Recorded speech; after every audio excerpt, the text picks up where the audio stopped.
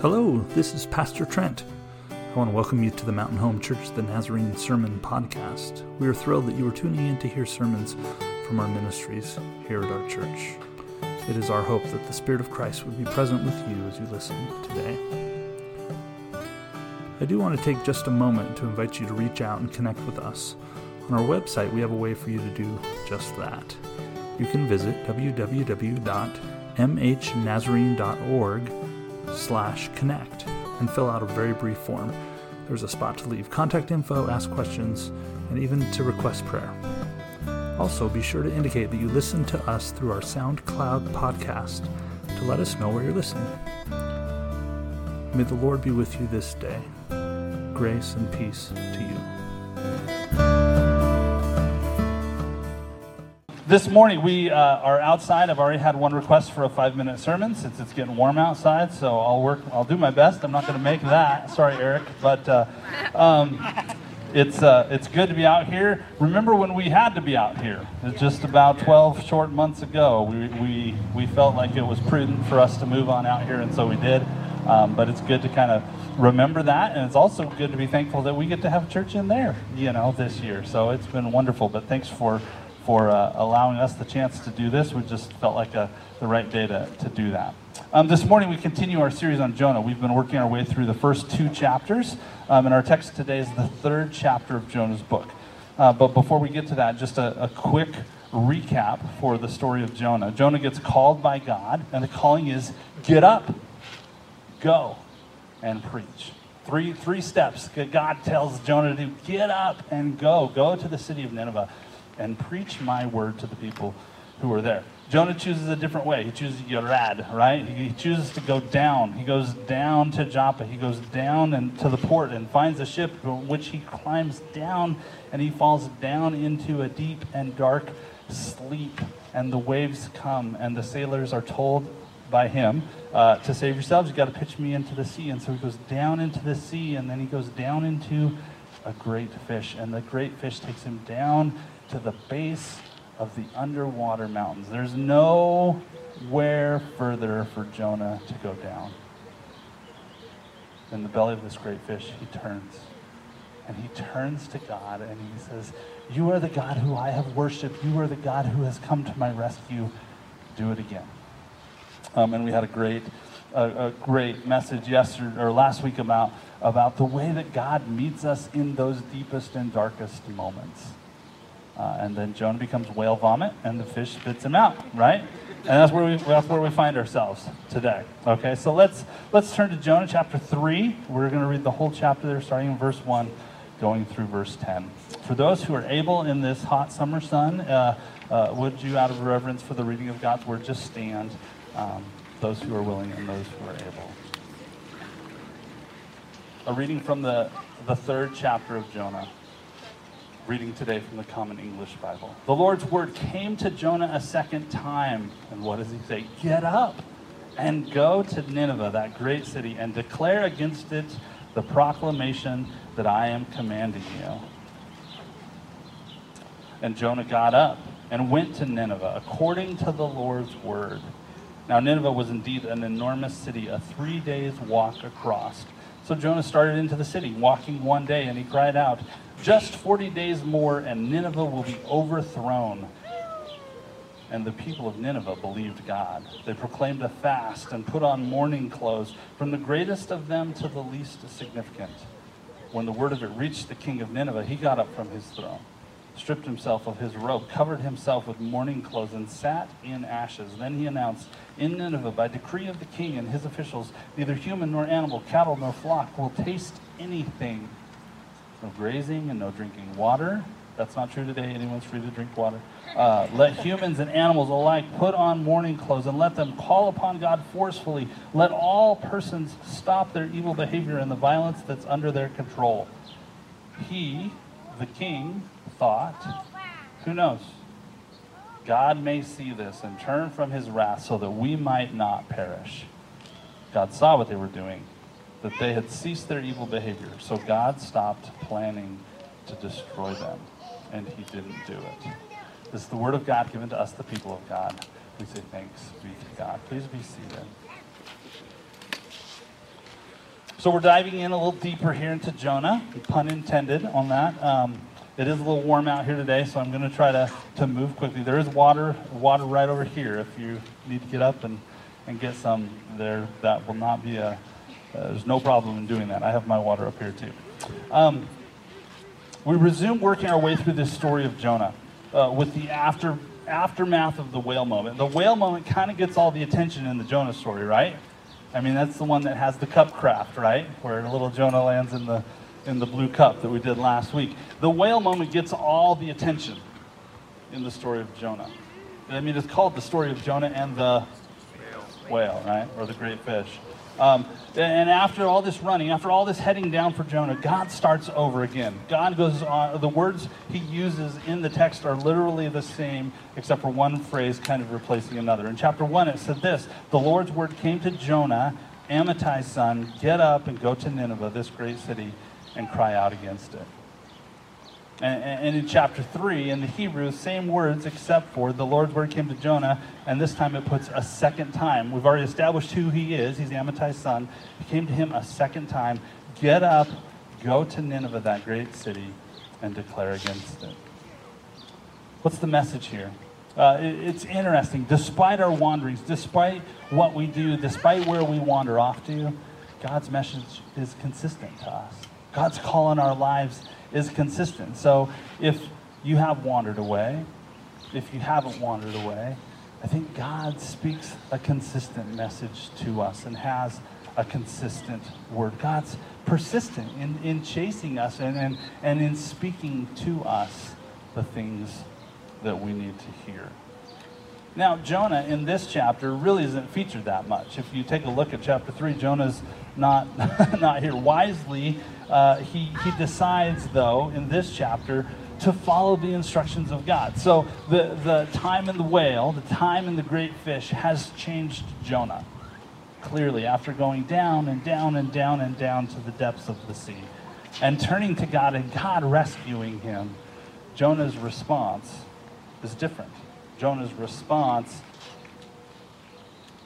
is more faithful. And this is his prophetic moment. We talked about how Jonah just doesn't really fit the pattern of being a prophet as we take a look at the other prophets that we find in the Old Testament. This is his prophetic moment. This is where he does what Old Testament prophets are known for, right? Did you hear it or did you miss it? Because it's really short. It lasts all of a half a verse. 9 words in the Common English Bible. This is what he says. Just 40 days more and Nineveh will be overthrown. That's all we have recorded of Jonah doing prophetic things, of preaching oracles to the audience to whom God has told him to do that. Only 9 words. Just 40 days more and Nineveh will be overthrown. Is it likely that maybe he had a little bit more of a message? Maybe, possibly, we don't know. That is all that's recorded. Jonah's not really written. The Old Testament's not written like we would want it written. Like I want like a transcript. Now, what did Jonah really say? Like, what did he say to turn this city around? I'd like to look it up on the internet. You know, like, can I have the video, please? Is there somebody on Twitter that's posted a video or somebody that's written out a transcript? That'd be really, really good. They don't have Facebook Live there. Somebody following. Look at this Jonah nutcase walking through a third of Nineveh. It's not like Paul Harvey. We don't get the rest of the story. This is all we have. This is the extent to which we have recorded of what Jonah preached. This is the outcome of Jonah's transformation. This is what happens. This is the new Jonah that we encounter. The one who's faithful. The one who goes to the place where he was sent and says the words that God had given him to say. Out of this deep and dark place, Jonah found himself. We begin to see and to realize and to actualize this new Jonah, this responsive Jonah. And he goes and does what he's been called and commissioned to do. I kind of wish that was like the end of what we heard about Jonah, but we're going to get to more of Jonah a little bit later in chapter 4. And if any of you have done the read through Jonah once a week challenge, then you know what I'm talking about. But I was reading Tim Green's commentary on Jonah this week. And he points out a succession of 3 actions that happen in Jonah chapter 3. 3 things that people decide to do taken by 3 different characters in this story, and all of which were responded to favorably. All of them have this great outcome. Jonah is the first and most probably insignificant character in this chapter of Jonah, which is kind of funny. Finally, the prophet does prophet-like things, and he fades to the background. I think it's 4 verses of this chapter. But the first action is God's, right? God calls Jonah again and says the same thing he said before. It's time to get up.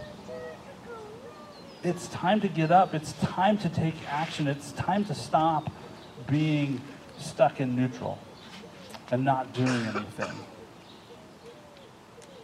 He gets up and he goes to Nineveh. And Jonah's favorable response is, okay, Lord, last time didn't work out so well. Last time when I chose to run away from what you had called me to do, that didn't work out so well. So this time, I'm going to go. This time I'm going to go. Nineveh was the capital city of the Assyrian Empire. He had to go up and through his homeland and off to a foreign country. And we don't really have any notable passage of time. It's just at the beginning of 3, God calls and Jonah goes, and then all of a sudden he's there at the city. We learn a little bit about Nineveh in this chapter too. We know it was the capital of the Assyrian kingdom. Jonah tells us a little bit more, right? It's this great city. We have that word again, great. It's a great, enormous city. It says it required 3 days to trek across and to spread the word. That if Jonah was going to cover the whole city, if he was going to take this 9-word message to the whole city, it would take him 3 days. It might have been under a hot beating sun, just like this. And he started out on his journey. But the other thing that we learn about Nineveh is that it is full of teachable people. It's full of responsive, teachable people. I mean, here we have the second action. The second action and second favorable response happens in this moment. The action is taken by Jonah. Jonah delivers the message from God. And the favorable response is, it says, the people believed. The people believed. Here's this foreigner that has come from a different land that probably wasn't wearing the right clothes and what didn't look like the rest of the people in Nineveh and probably stood out like a foreigner. And they listened to his message. And it wasn't this head belief only. It wasn't this, okay, we've heard it, that's interesting, I'll see what I'm going to do about that. It was a belief that prompted action. When you hear God's message, it's meant to prompt action and reaction, to transform us, to make us new people. That's what God's message does for us. And it started with the people of Nineveh. Don't get the order wrong on this chapter. Okay? Don't get the order wrong. The king's command, the king's decree did not come first. This is a movement of the people. First of all, a grassroots response to what Jonah said. A communal fast, which is not an uncommon reaction to a crisis moment for Old Testament culture. And it says everybody was in, from the least to the greatest, from the people who held important positions to the people who had less important positions. Everybody said we need, in this moment, to respond and to change. And then it talks about the leaders of Nineveh. And I have to tell you, I'm impressed by this leader of Nineveh. He strikes me as a humble and a teachable leader. Not all of our leaders today present themselves that way. Have you noticed? I know this shocks you. I think of captains and superstars of our favorite teams. I think of influencers and personalities that have a lot of fame and a broad audience. I think of politicians and elected leaders. Even pastors probably aren't immune to this. That as leaders, we need to be teachable. We need to be humble. We need to when presented with new information, say, this might pertain to me. I might have something to learn from this. But this leader, this king of Nineveh, joins in. He's not above it, not above the rest of the crowd, and even issues a decree for the city. No eating, no drinking water. Again, that's not for us. Please drink water. And he says this, who knows? Who knows? God may turn. God may change, and we may not perish. Like I said, this is the second action and the second favorable response in Jonah chapter 3. Jonah calls out to the city, and its leaders and its people receive God's message. They don't scoff. They don't rebel. They don't say, you can't tell me what to do. I don't think so. They don't kick Jonah out laughing in his face. They repent. It says their leader sat in sackcloth and ashes and mourned and grieved. And it was in that repentance they throw themselves at the mercy of Yahweh God, saying, we can't force the hand of God. Our fate still lies in the hands of God, but we can change and cry out for mercy. This is the third action that's taken. Our characters being Jonah, first of all, and Nineveh and Yahweh. Okay, the first action was Yahweh called Jonah and said, go, get up and go. And the response was Jonah went. Jonah takes the second action and begins walking through this great city 1/3 of the way through, saying, the Lord is coming, and Nineveh will be overthrown. That's the second action. Jonah preached to Nineveh, and the response was Nineveh repented. The third action taken by Nineveh turned to Yahweh, which is again just shocking. Just out of there, just completely out there. When you think about it, God reached out to a foreign city. God reached out to the people outside of Israel. God still has care and concern and compassion and didn't even want the Assyrians to perish. Sometimes we get this view of Israel that's very Israel-centric. Like they were just worried about them. And here we see a God that has compassion on the nations. The evilness of Nineveh had risen up to the attention of God, is what it says in chapter 1. It had risen up to Yahweh's attention. Set off by their evil actions, God still had a heart to reach them. Second, we learned that the king was humble enough to make this decree. All persons stop their evil behavior and the violence that's under their control. A lot of people are worried about other people's actions. Have you noticed that? Some of the complaining I hear, some of the hot takes out there that people have are all about other people and how wrong they are and how evil they are, or the mistakes that they've made. What does it say about the people of Nineveh? It says all their evil behavior and the violence that was under their control. What would our world look like if we took responsibility for our own actions and said, this is under my control. I can make a difference here. I can make a difference in my family and in my neighborhood and with the people that surround me. It says it was Yahweh's turn for this favorable response. After Nineveh took this action, Yahweh has the favorable response. It says God stopped planning to destroy them. The transformation here that we see is extraordinary. That their hearts and ears were turned toward Yahweh, which is almost unheard of, to have a foreign city that turns to Yahweh. This is a unique piece of scripture that we find here in Jonah. Unexpected for sure. This Nineveh, Assyrian Nineveh, with their hearts turned toward Yahweh. We see this humble and teachable posture that we find in Nineveh, and we see changed behavior. That's transformation. That's what we're asking God to do for us. Change me, transform me, God.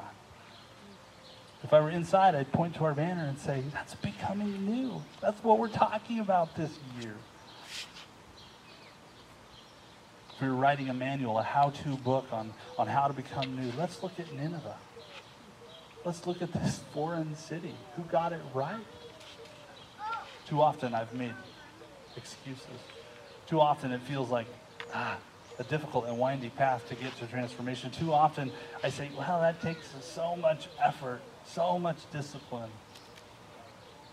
So we rationalize, we justify, we compare to other folks who are clearly worse than us. So we can't be that bad. Today I challenge you. Today the challenge is to become Ninevites.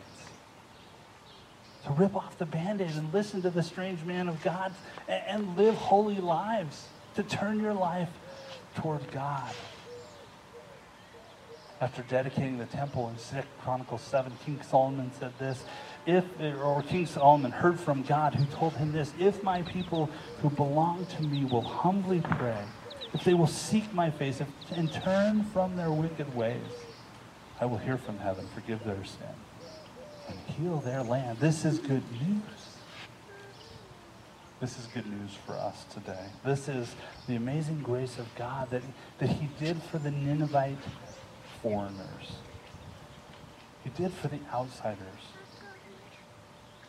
And he also does for you and for me. Amen? Amen. I'm going to ask Val to come on up, and we're going to, as I pray, we're going to sing about this amazing grace that God offers us. He offers us a transformative grace that wants to take us from right where we're at and make us into new people. Praise God. Praise God. Let's pray. Lord God, we just come before you today so thankful. Thankful for who you are and thankful for what you've done for us. We pray today that you would just help us. Help us to respond similar to how the Ninevites did. This foreign nation who humbled themselves in front of you and decided to live a new way. I thank you for the story of Jonah and what it teaches us and how we see just transformed lives. Not only through Jonah, but also through the sailors, through the Ninevites, God. So many unexpected places where you just change people's lives. We're so grateful that grace is available to us as well. Thank you. Thank you for being with us. We pray in Jesus' name. Amen.